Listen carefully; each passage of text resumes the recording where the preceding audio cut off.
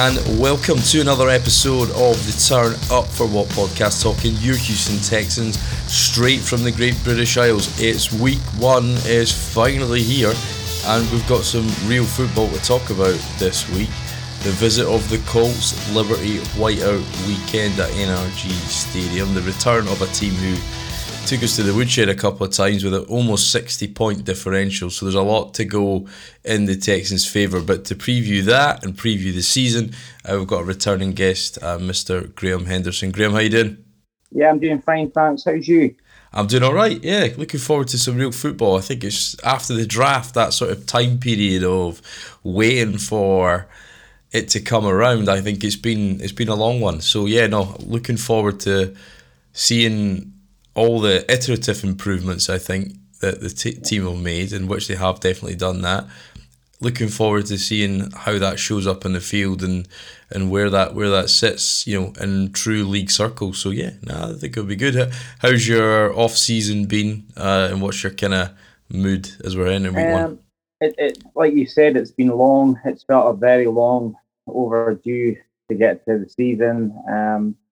Tried my best with obviously busy life schedule to keep in touch with what's going on in like training camp and stuff like that. Unfortunately, I've not been able to watch any of the preseason games, but it's almost been a good thing because we keep getting wins. We keep eking improvement, but I've been catching up with the fallout from that.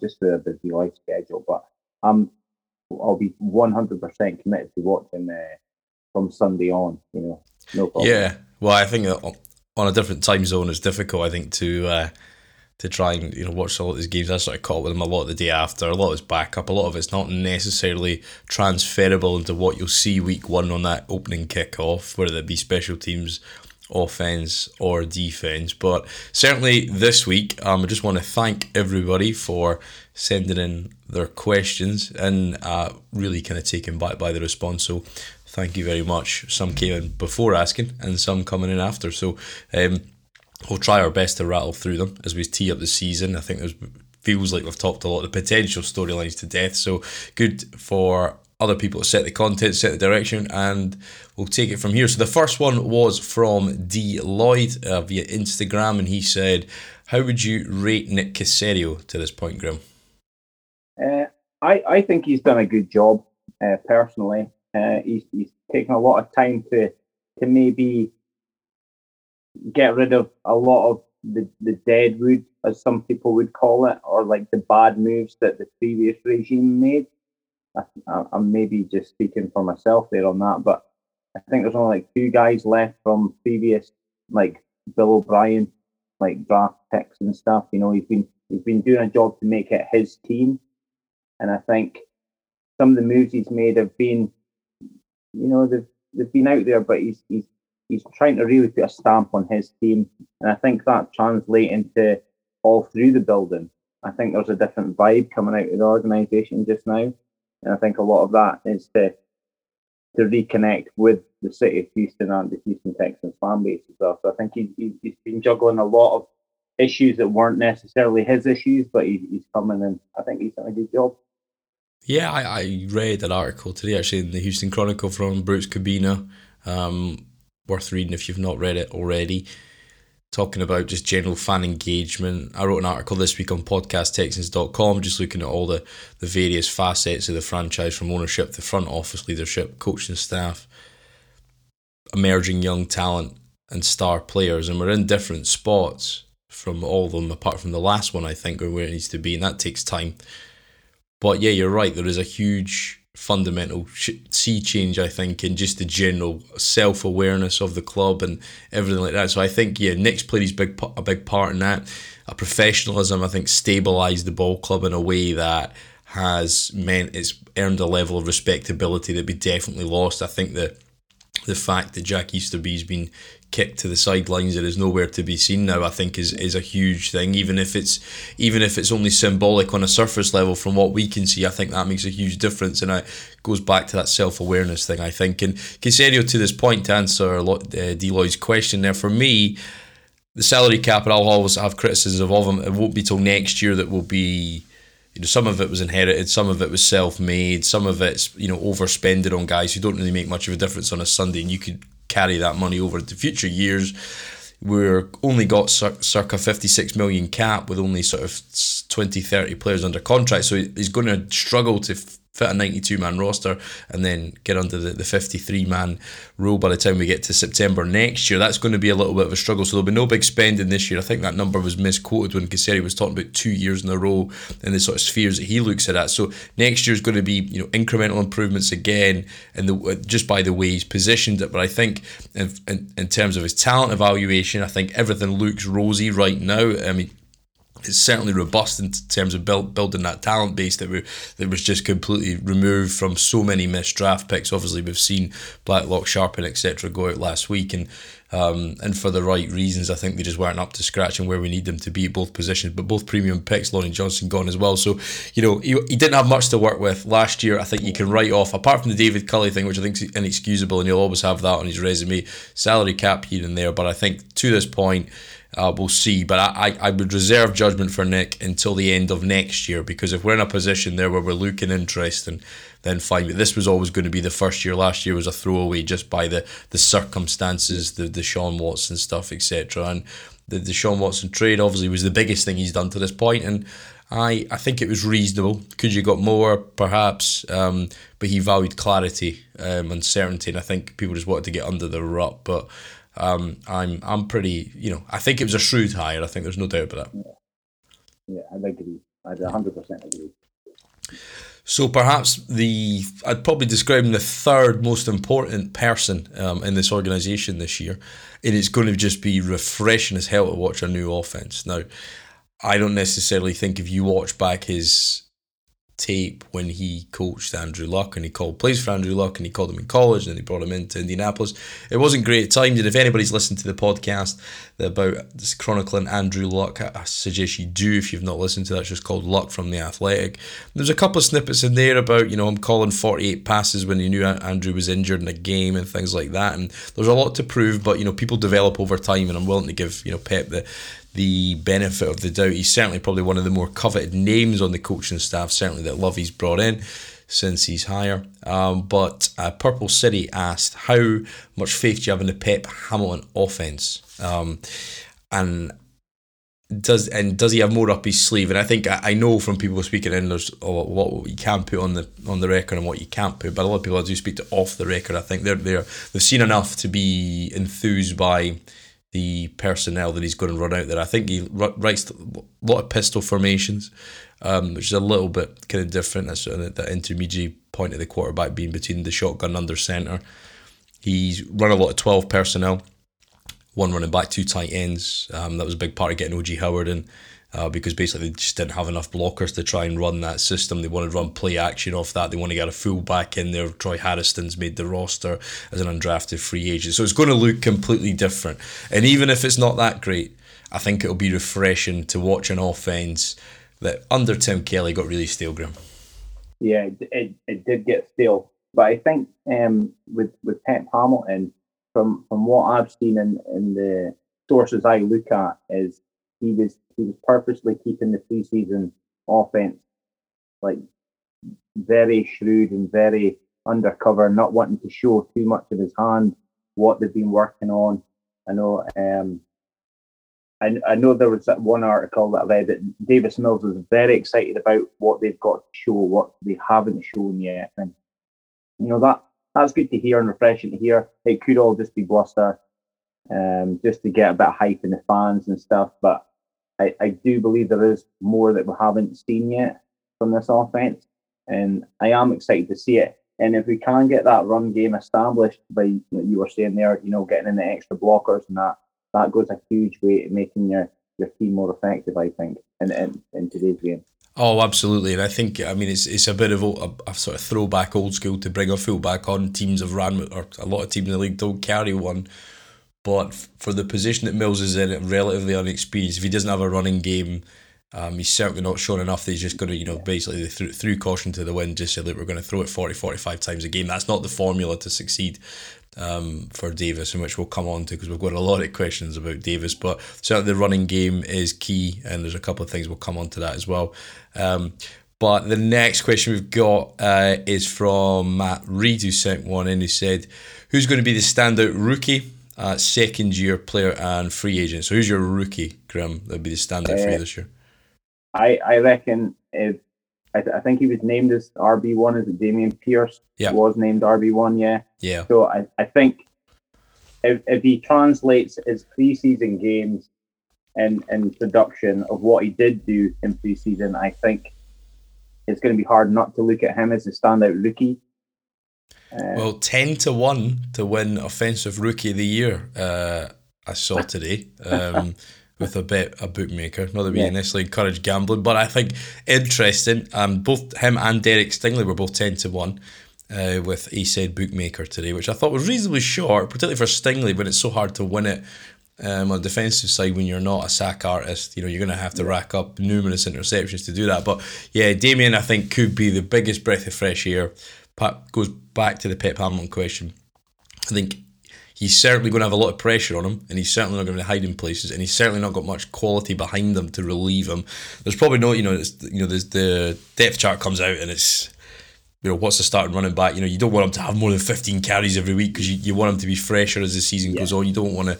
He sits, particularly when he was sub or around the 1,000 carry mark a year in a very much truncated college schedule. So he's going to play more games this year. He's already played in preseason. He's already had a training camp. So I hope they're careful with him, because certainly it's all there, and I think he's certainly stolen the imagination of a lot of people. Now, they could build up to hype, and he could not necessarily live up to that, but certainly if you can find 4th, 5th round gems on your roster, it starts to fill out a hell of a lot quicker than it does without that. So, touch wood, they be careful with him. It's a season where not everyone's on the line. You want to ease him into, don't put too much pressure on him too early. Let the kid have realistic expectations. But he's certainly the best running back on this roster, which is not saying a lot when you got Rex Burkhead and Dare Ungobwale, and we've just signed Doak, the former Cincinnati 7th-round pick from Miami. Paul Quesenberry came off the practice squad roster, so they're probably not quite sure what they've got at running back, but certainly Pierce, when he's in there, certainly looks like he runs. Angry runs, and he's quick as well. That change of direction that you saw in that San Francisco game where he bounced off a guy and then just cut an angle into the space was pretty elite in terms of that sort of burst. So it's kind of exciting to actually finally have a running back since Arian Foster. We've never replaced him. We've not had that for a lot of years. Yeah. It's been a big gaping hole, and the misuse I talked about last week. You misuse him, Lamar Miller, etc. We never ever really filled that hole. So yeah, I think rookie for me, absolutely. 2nd-year player, I suppose you've got. I suppose if we put Mills aside, because we'll talk about him, I suppose from Nico Collins, Garrett Wallow, Roy Lopez, and Brevin Jordan's the only kind of. Michael Dwumafore is a 2nd-year player, but wasn't drafted by us, so count him as well. But Roy Lopez for me. He's obviously worked hard in the off season. He come back leaner and fitter. That's a guy who wants to come and work, and I think that'll translate this year. I just like the guy. Yeah, well, he like in the same way, and I look at it. I think when you're going to go through tough times, you kind of need a bit of this, and it's a bit fluffy. But in the same way that Lovie encapsulates what a Texans head coach should be. I think Roy Lopez really represents the city, the Hispanic fan base really well. He is a completely jumped beyond expectations of a 6th-round pick out of Arizona, not a big program, wrestling background, etc., etc. But some of his tape towards the end of the year was pretty excellent. So if he can take that jump, and you need the guys to take that jump, and I think that's a big plus. I think Brevin Jordan needs to sort himself out, and he's had some bad drops, and he needs to be that sort of move tight end that can make space in short areas, create matchup problems against safeties and linebackers, and get you easy downs. Obviously, I think the big one's Nico Collins, because if he's not there, the pressure on Brandon Cooks is massive. So Nico has to show what he's shown in training camp to this point. particularly last year. I know he got injured in Cleveland. It wasn't his fault, and then he took a while to get back, and he started to look like their pre-season against the 49ers. I thought he had a good had that good get up and go catch in the end zone against the Rams and stuff. So yeah, he's got to really pull out the bag, and actually for his frame and size and supposed physicality, he needs to be dominant at the point of attack and go up and grab the thing out the air, because if he doesn't do that, then what is his skill? And I think that's got to be him. But I think he's got to be a relief guy for Cooks. Yeah, you see me there pointing at the 80 behind this. That's kind of how he's got to start playing his game is kind of shadowing what 80 used to do for us. Yeah, be that big physical wide receiver and that. So hopefully Nico can make the jump as well.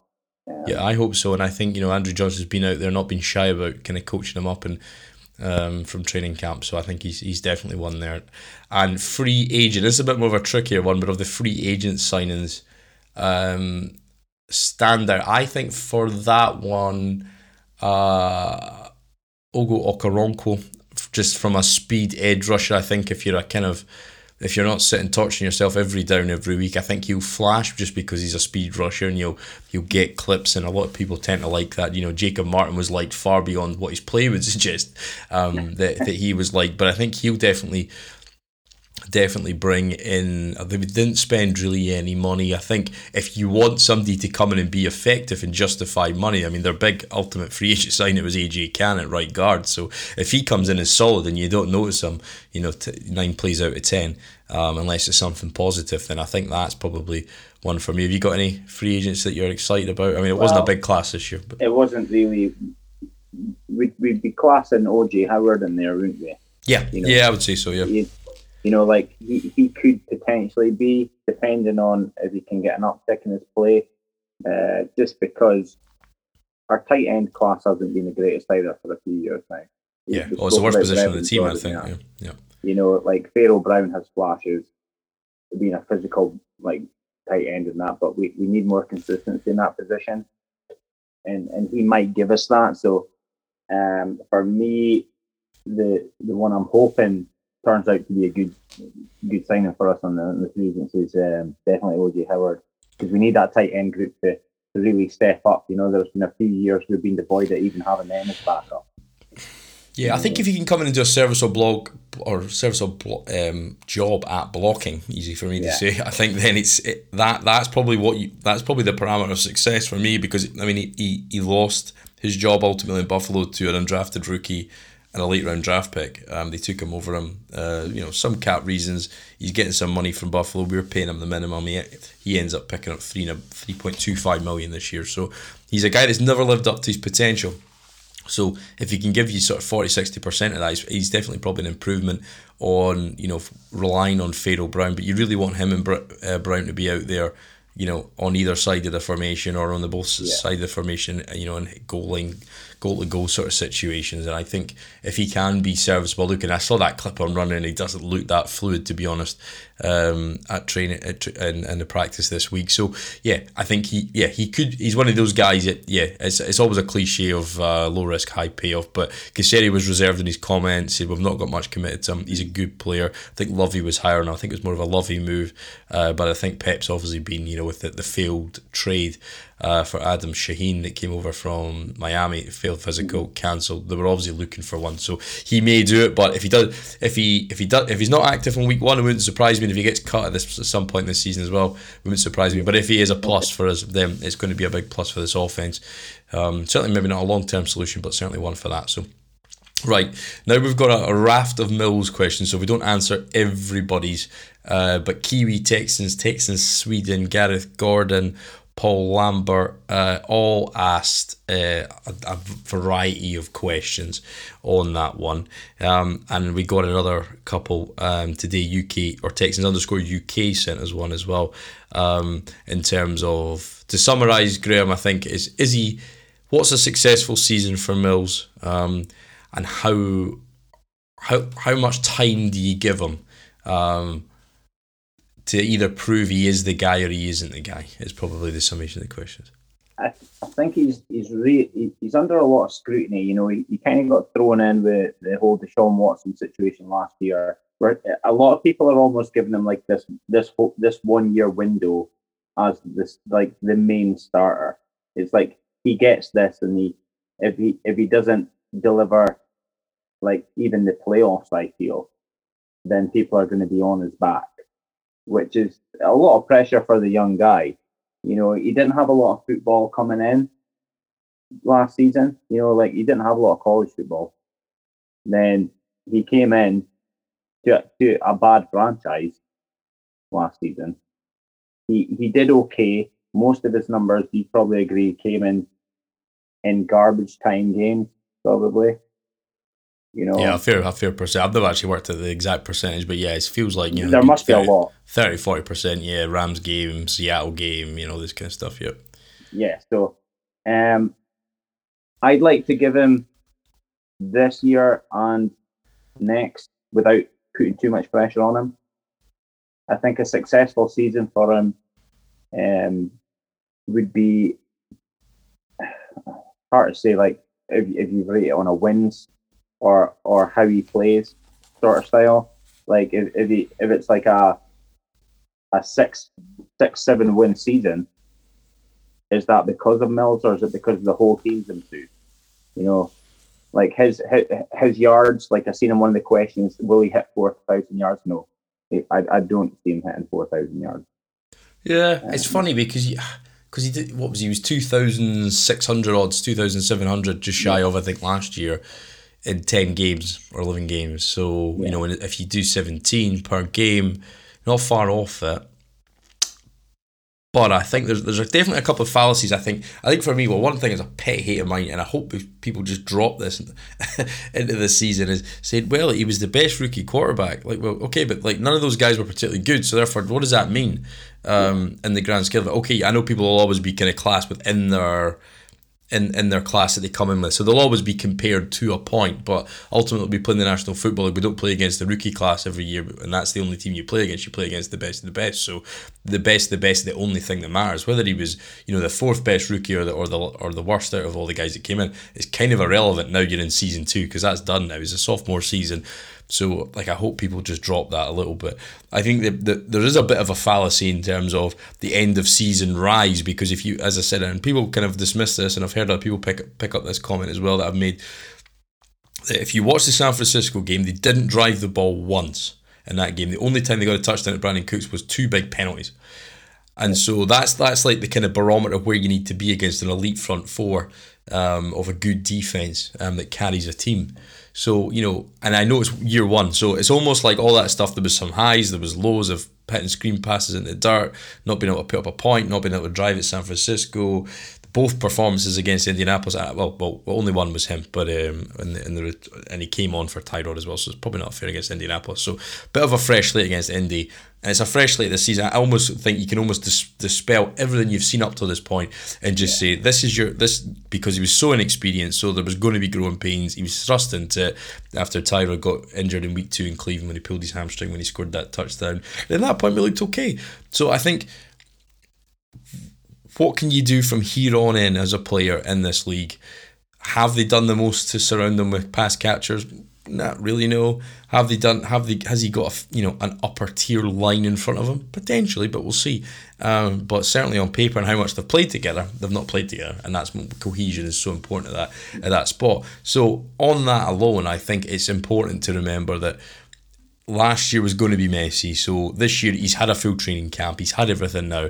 So long as if it's respectable, I think is one thing. Now, Gareth Gordon sent in a message, Graham, today actually, and he said, what would people rather? Would they want Mills to improve this year and take us to maybe 6 or 7 wins with a lower first round pick, or Mills fails and we get a top 3 pick again and restart with a higher rated college pick? What would you prefer out of those two? There's no saying that even if Mills plays well this season, we're not going to go that way. Yeah. So really, I would like to see Mills. Excuse me. I'd like to see Mills take the step, push on. His Mills' growth might be part and parcel with Damian Pierce's impact on the team. How many times have we seen a quarterback come on leaps and bounds with confidence because he knows he's got a run game that he can rely on? So I would like to see him do well. I can still see the Texans if there's a really good quarterback prospect there, and Nick usually picks the best player on the board. If they are available, he might still pick them, and then that means we've got a really good backup to work on as well. The QB project could be a couple of years again for us, So I would like him to have a successful season. I want to give him this year and next year. I totally agree with you. The tape starts now on him. The film starts now since it's his team. So yeah, I want him to do well. And well, that's all I can really say is I'm on Mills to do well. Let get him behind him and stuff. So yeah, I'm quite passionate about that as well. Yeah, no, I think as well. No, I mean, I think everybody wants him to do well, because ultimately, if he shows this year that he can be a solid game manager at worst and see you through games, not lose you games, potentially win you a few, then the whole complexion of who you pick and how you build and who you sign changes instantly. And it puts almost you in contention to at least make a splash next year. Whereas I think the real timelines are probably 2024. By the time we're kind of in a position where we're kind of a clean slate in terms of salary cap and in terms of getting draft picks in the building and get them to develop. So we won't see John Mechie till next year for the first time, for example. So it's going to take a while for it all to come together. Just this being the first year of having premium picks. Being able to go and sign some players that you want to. So yeah, I think everybody would prefer him because he's going to be cheaper than a first round pick. He's now been in the building. He's tied to his coaching staff. He's tied to Pep Hamilton. So there's a lot riding on him, particularly in the coaching staff, because they've hitched their wagons to him to a degree. I just always question whether Nick Caserio, when he's, you don't get many second GM jobs in this league, will he hitch his wagons? Will he put his name next to Davis Mills if he's not sure? Yeah. And I think we tread such a fine balance this year, Graham. I think of being out of the running for a top pick and kind of being sure what he is. And, he might have a decent touchdown to interception ratio. We might win 7 or 8 games. I don't see it, but it could happen if it all goes well, I think. And you're kind of sitting there bubbling just on the edge of relevancy. That could happen this year. I don't think it will, but that could happen if he translates his game to a level of just unrivaled accuracy, ruthless in terms of passing, decision making, checking the line of scrimmage, setting the protections right, calling out the right checks at the line of scrimmage, making sure he sees it, the whole field clearer, and makes his decisions a lot faster than he did last year. If he does that, then he's got a chance to elevate people around him and his own game.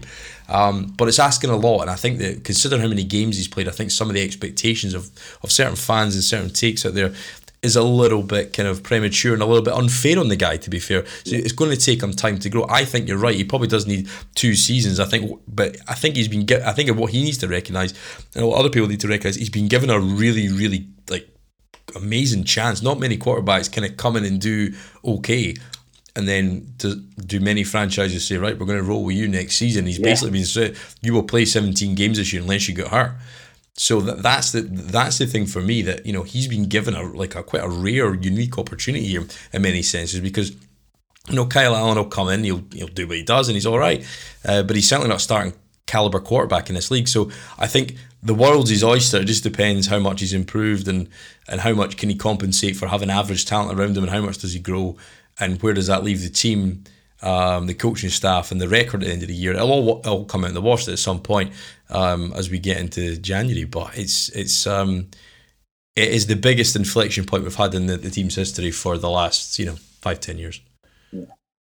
So that a lot to unpack with Mills there. There's always a lot with Mills. That's it, and we're conscious of time as well, as we're getting ready, as it's Wednesday for the Sunday game. So one of the from Gareth Gordon again. Will our D-line be the best group on the team, Graham? It was certainly probably the toughest cut. Obviously, trading a second round draft pick, Minnesota for a six coming back, 7th going the other way. Do you think the defensive line will be? And then do you think we've got multiple 5+ sack guys in there? That was from Back Row Texans as well. Well, you're going to hope that Grenard's obviously fit to go all season, because I think in the games that he did play last season, he was pretty impressive. In the games I certainly witnessed him playing, he looked an impressive player. I'm hoping that Roy Lopez, was said earlier, I'm hoping he's one of the guys that's our second-year standout. So I'm hoping there is enough guys there to get 5+. I don't know if it's more than 2 people on that D-line can do it, but I don't know if they're the best group on the team. I don't know who I would say is the best group on the team. No, I think it's probably up there. I think in terms of depth, I mean, they've certainly kept a lot of bodies. I think Okoronkwo's probably got a chance to get 4, 5, 6 sacks in that range, just with speed, effort, clean up sacks alone. Jonathan Grenard, it's a lot's on his shoulders this year. You've obviously got Jerry Hughes, Mario Addison. I think Addison's probably the better just pure rusher out of the two, but certainly they'll make plays. Hopefully, touchwood, they stay healthy because they're good relief guys. And then I think ultimately, do you want to get, could Malik Collins or somebody like that, if we've got better pressure coming off the edge, get some more regular penetration up the middle and the A's and the B gaps between the guards and the centres and the centre and the guard and the tackle, and I think that's ultimately where you want to be. I think because this defence, as Lovey called it, the engine, it relies upon the front four being successful and getting home, and if they don't get home, then you've got a lot of rookies in the backfield they're going to have a lot of tests early. And I think this brings on to the next question, Graham. Jay Williams asked, do we need to sign another safety, and do you think Eric Murray is cut or traded before week 8? Now, he just had his contract reworked, so it was a conversion of due salary to signing bonus. It saved him, I think, $750K. So he's now $750K more expensive to cut than he already was when they already extended him. So I'm tempted to say no. But another question that ties into that quite well is, what do you think is the most, Back Row Texans said, what do you think is the most position group that makes you most nervous? I would say safety. Yeah, I was just about to say safety as well. It's got to be. Yeah. It makes you most nervous. Yeah, I think tight end was one. I think O.J. Howard alleviates that a little. Obviously, you got Quintoriano coming back. Easy to say for some. I'm looking forward to a commentator too getting that horribly wrong at some point. But yeah, I mean, Eric Murray, I think he's now more expensive to cut. Does that mean he won't cut him? No, they did that with Whitney Merciless, who's a big part of that $65 million, leading the league in dead money figure. So, Caserio's not shy to cut bait. I think you're asking a lot of a guy who's Jonathan Owens, who's kind of showed in small flashes. He's like kind of Tavir Thomas in a way that, he's shown some good flashes, but doing that over 17 games is a lot more than being a late season spot filler when expectations are low. So, safety for me, Graham, I think is one of the spots that, Jalen Petry's going to have a lot on his shoulders early, and I think he's capable of it. But he's a slight of frame guy, and he's going to be asked to do a lot. Just like how some of the criticism was with Justin Reid, he was trying to compensate for the guys around him, and I think Jalen Petry could, if he's not careful, get caught into that category of trying to direct traffic and be the organizer back there. Yeah, he could suffer for other folks' failures, and if you were to say it in another way. But he might be slight of frame, but that's the whole setup for Lovie Smith, isn't it? It's to have like guys who might not be athletically big, but just faster. You know what I mean? Yeah, you want them to drive on the ball. Yeah, buzzing around the ball, doesn't he? Yeah, from a zone coverage predominantly position. But we'll see how that changes, and I think that was Vera sent in as well. How do you think the Tampa 2 as one NFL commentator said, that's how a good way to annoy Lovie Smith if you call him a cover 2 zone team, because I think he will change it this year, and that was Vita's question. How do you think that'll change? And I think that a bit more protected to the Colts, which we'll come on to, but it ties in nicely to that one. I think they'll run a bit more cover 3 at times with 3 safeties on the field. I think there'll be an element of nickel and dime coverages that are disguised and roll out to others post-snap or just pre-snap from the post-snap look. And I think they will try and be more, and they've got the personnel to do that this year, they'll try and be more complex, because if you look at the early rungs of last season, it was terrible to watch. It was literally, it was static. The linebackers we've got, hopefully Christian Harris can come in and be more athletic, give us that 4.4 speed that he's got in the sort of intermediate level. Kirksey's a weakness.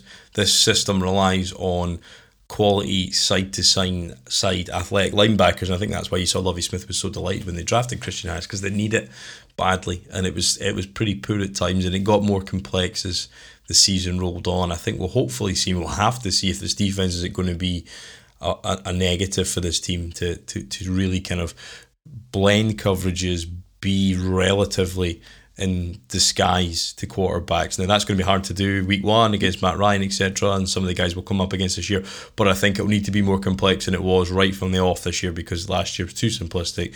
You saw that Thursday Night Football was one of the worst defensive performances I can remember for a long time, just how wide open the zones were. The road game at Arizona last year, just nowhere near fucking good enough for this level. Yeah, so it was a difficult one. But the other side of that question is, what position group makes you most excited? Do you think defensive line, or is there another one, Graham, that you think could excel this year?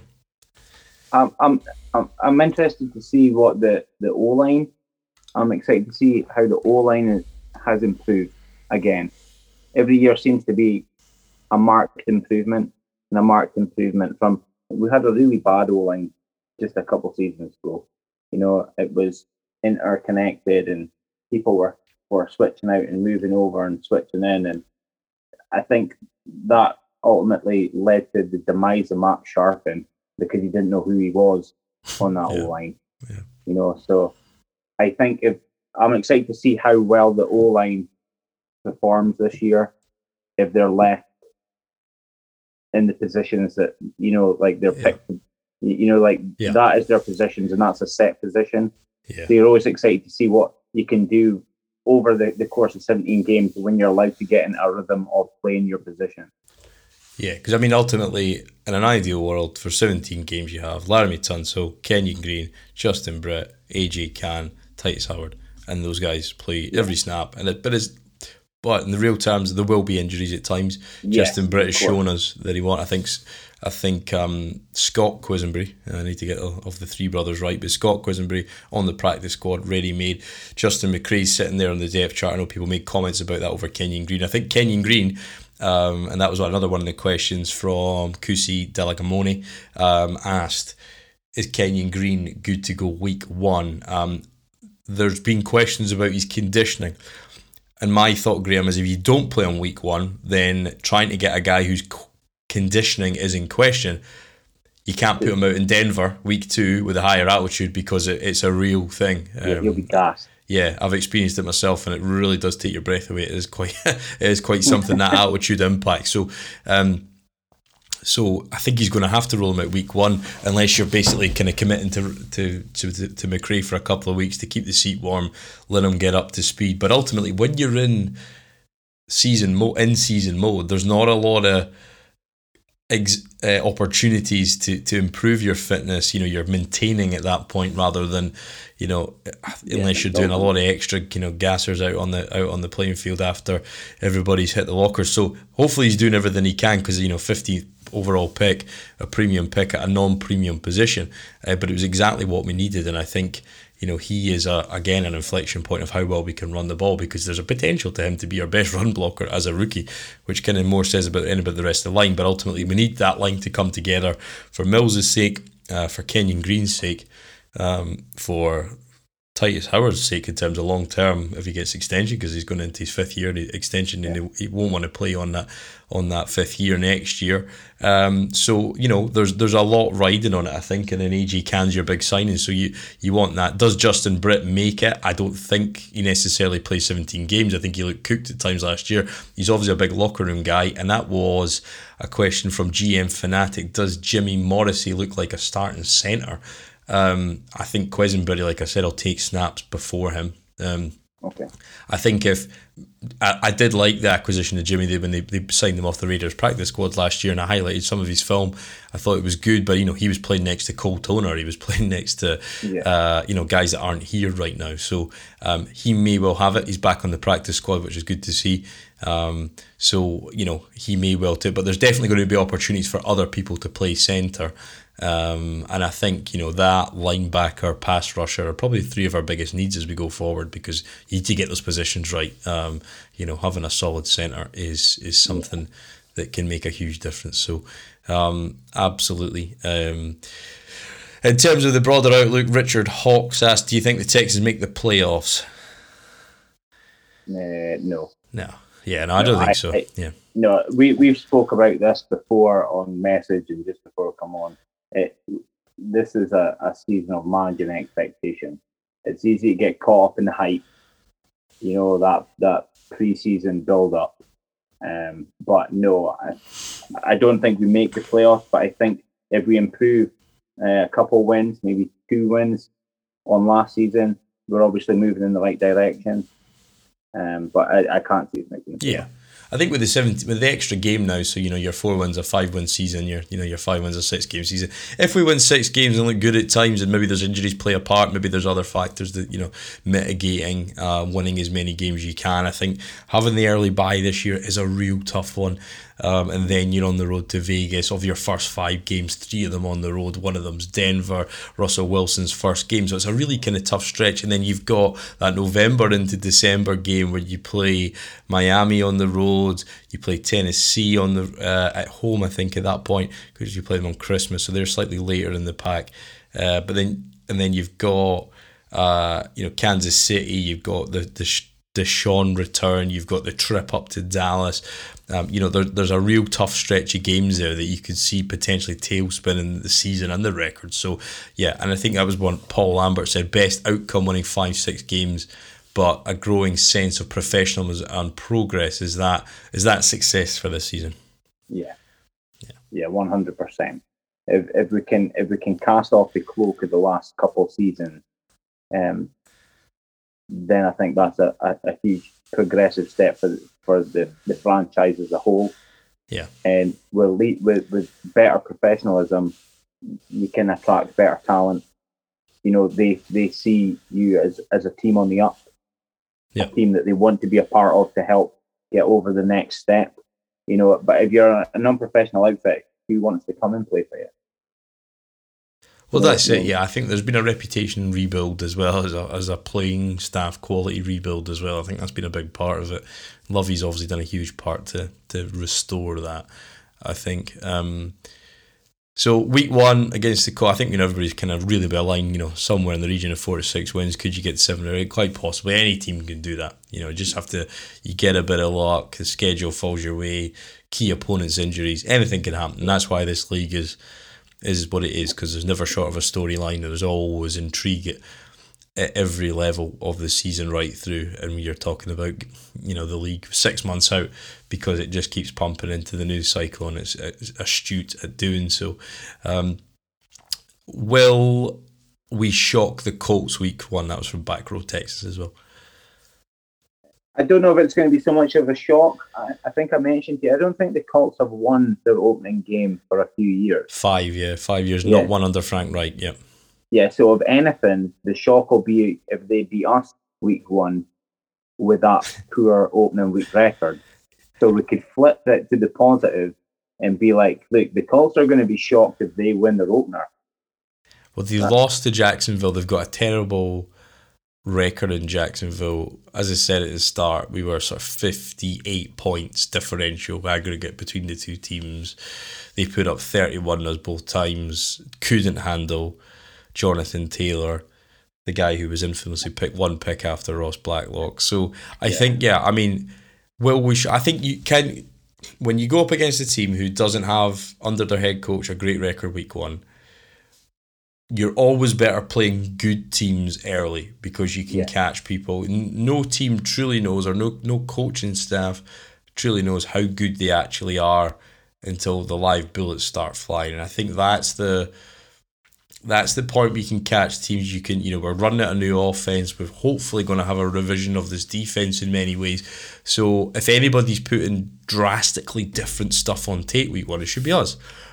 So that gives you hope that you think you can go out and do that. But I think a question from Vida and where this game may be decided as it was when certainly in the 2020 game, the infamous one where Nick Martin snapped the fumble or fumbled the snap rather on right at the goal line when we could have gone up, was all part of the interior O line not holding up against Buckner, Grover Stewart.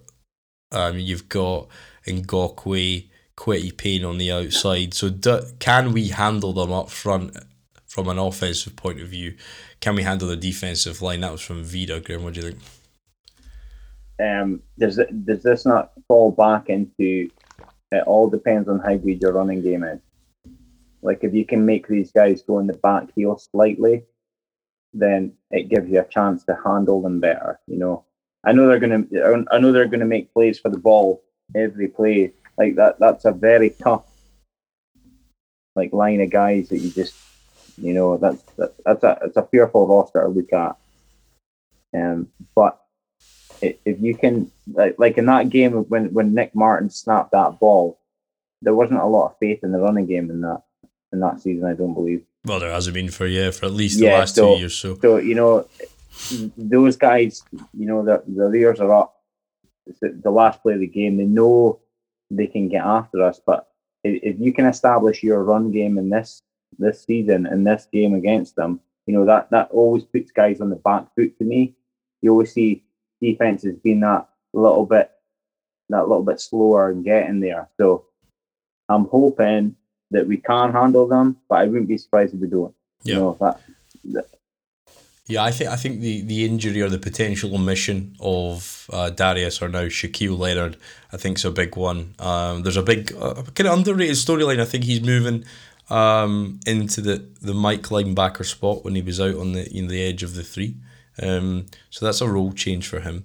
I think there's got to be, as you said, I think you're spot on, Graham, the run game's got to keep defenses honest, because if they just sit back and you can't run 5-on-4 up front, then you're in a position where you become predictable. So, the balance of the offense, particularly against dominant fronts. We talked about the 49ers last year. We couldn't run it.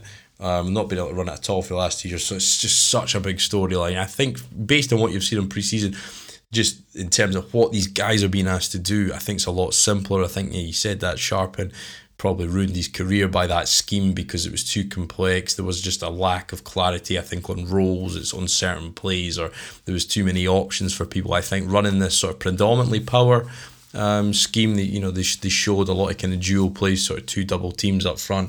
If they can go and dominate and assert their will on another defensive line, in part, not every down, but it's going to balance out this offense incredibly to a point that it will make it feasible to you want them to come down and try and stop the run and fill the box, take a safety down into the box, and then that opens up your passing game. So, they work in unison. But I think the short to intermediate passing game's that's got to keep them honest. You want to try and get, their athletic linebackers. It's a quality squad the Colts have built. But you hope you can catch them cold. I think the biggest question, another one from Vida, and we'll finish up with this one pretty much, Graham, is can they keep a lid on Jonathan Taylor? Because he ran it all over them last year. Yeah, he ran all over us. I remember being at the game last year at home, and it was a massacre, really. So the chances of completely hushing him down are very slim. He's just too good a back, isn't he? I think we'll agree on that. He's always going to get some. Yeah, it's just limiting how much how many yards he gets to have. So it's going to be very hard to keep as much of a lid on him. I don't know what we're even going to limit him to. I could even hazard a guess he probably will get 100 yards. Yeah, I think is there not a stat there that the team that keeps the other team under 100 yards rushing is like a 70% win rate or something. So yeah, that's like kind of the magic kind of line that you want to be under. Is that possible with a back and a line? Obviously, left tackle's a weak spot. I think you can get after them at left tackle, but yeah, can we be stout against the run? 'Cause I always remember that Cleveland game. And don't get me wrong, Cleveland with that line pretty settled. A couple of changes this year, and we'll see that week 13 with the return of Deshaun, but they just absolutely just dominated us man for man. I think one of the things that you have picked up on the preseason is this is a much more physical, better tackling football team. Now they'll have to be incredibly disciplined because they're going to have to make up for the lack of game records. We don't have a Buckner. We don't, thankfully there's no T.Y. Hilton or anything that's kind of haunted us over the years. Can Derek Stingley insert himself against, Alec Pierce, Paris Campbell, Pittman, etc.? Can we win that battle? There's a lot of battles out there, and I think I'm always cautious doing too much predictions because you can sit and get into the weeds about predictions, and this league and these games go off in a very unexpected direction, I think. So I think I have a sense that we can do it.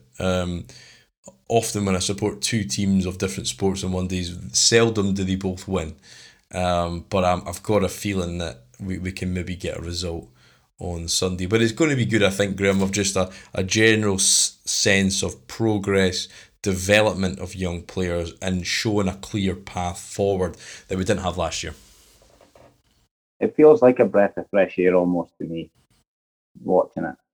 I'm not dreading the games. I think at times last year I was dreading them when Sunday rolled round. And you wait the off season, you long for it to come back. You want to sort of celebrate, the Sundays, and it's a bit of a ritual for people. If you're at the tailgate, if you're listening to this, you're driving to somewhere before the game. If you're driving to the game, you're listening to this. It's good to have it back. And I know they've sold 60,000 tickets this year. There's definitely a raft of tickets that they were sort of discounting. There was kind of deals and stuff that they were doing to try and engage people. So hopefully the in-stadium experience will be better because, you and I were both at the Jets game last year and it was like a funeral. It was not a good game. There was no atmosphere, etc. So, you want that to try and be an element. And Lovey's been a big part of that. The franchise, the ownership, everything, there's been a lot of engagement. So hopefully, even if the results aren't there this year, if there's a more unified front between the club and the fans and players working well, I don't know how long Lovey will be. He'll definitely be here next year.